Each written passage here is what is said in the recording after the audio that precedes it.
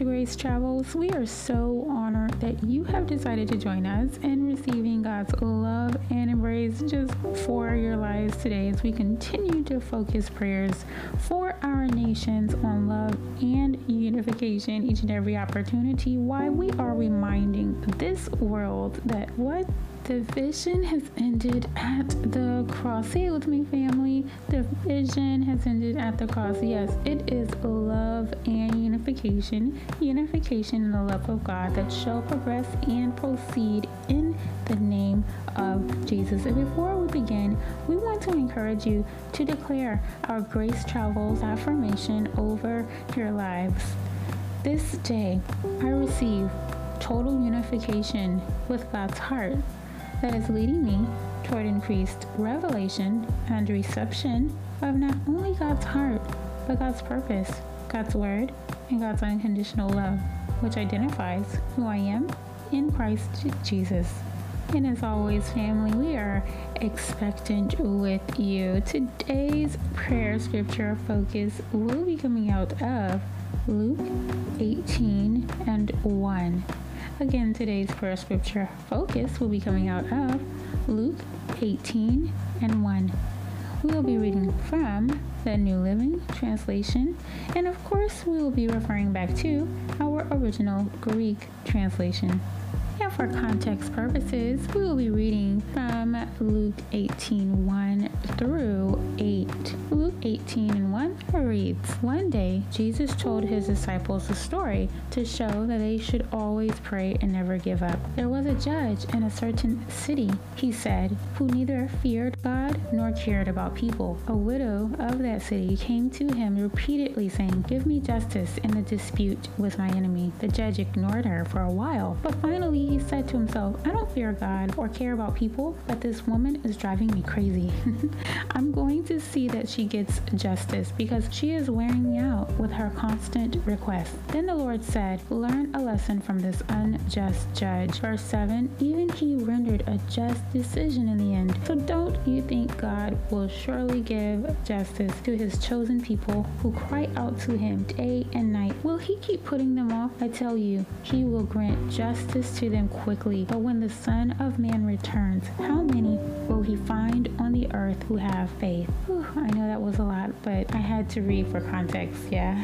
Again, our key verse here is Luke 18:1. And so the key there is what? To always pray, to never give up. Family, never give up. Keep going, my family. Keep going. We're going to go right away to our Greek word of the week. And it actually is a phrase that's used here. And in the original Greek, it says, "He was speaking then a parable to them about the way it behooved always to pray them and not to lose heart." And we're going to really focus on that portion, to lose heart, not to lose heart. And here in the original Greek, it is known as ekakeo, and it means to be utterly spiritless, to be wearied out, exhausted, to be weary in anything, or to lose courage, to give up. And in the King James Version, it actually reads to not faint. And true story, y'all, that word faint has been a topic of sorts on this past week. And so I found this scripture in the Word of God and wanted to explore that word even further. And I have to tell you, family, definitions and details have been such a blessing to my life. So I wanted to share this definition here for faint. And it is known as, get this, to lose consciousness because of a temporary decrease in the blood supply to the brain. You probably already know where I'm going with that. To lose consciousness because of a temporary decrease in the blood supply to the brain. So there's a couple of things here.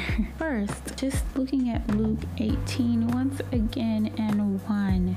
Always pray and never give up. We can absolutely see here, always commune, right? right? What is prayer? To commune with our Heavenly Father. Always commune with our Heavenly Father. Always be in a place and position of reception, yeah? From our Heavenly Father, to receive from your Heavenly Father. And never lose consciousness. Never lose sight. Never lose that hope, that awareness, because of, get this, a temporary decrease in blood supply to the brain, right? It's temporary moments of challenges that we may face in life, temporary moments that just are overwhelming or exhausting or attempt to take us in and out of ourselves, our minds, mentally, spiritually, emotionally. We have our Heavenly Father that adores us. He cherishes your lives, family, so much so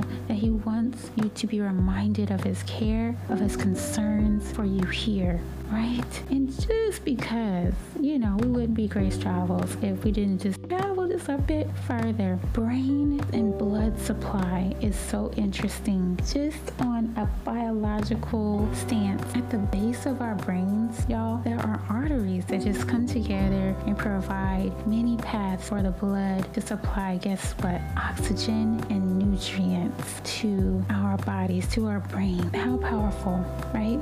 Oxygen, nutrients, those are things for sustaining our lives. And what is our oxygen? The air that we breathe is absolutely from God. So we want to encourage you today. We want to encourage you to continue to commune, to receive. Be in that posture of reception, right? For your Heavenly Father. There's going to be moments that come that attempt to decrease that blood supply.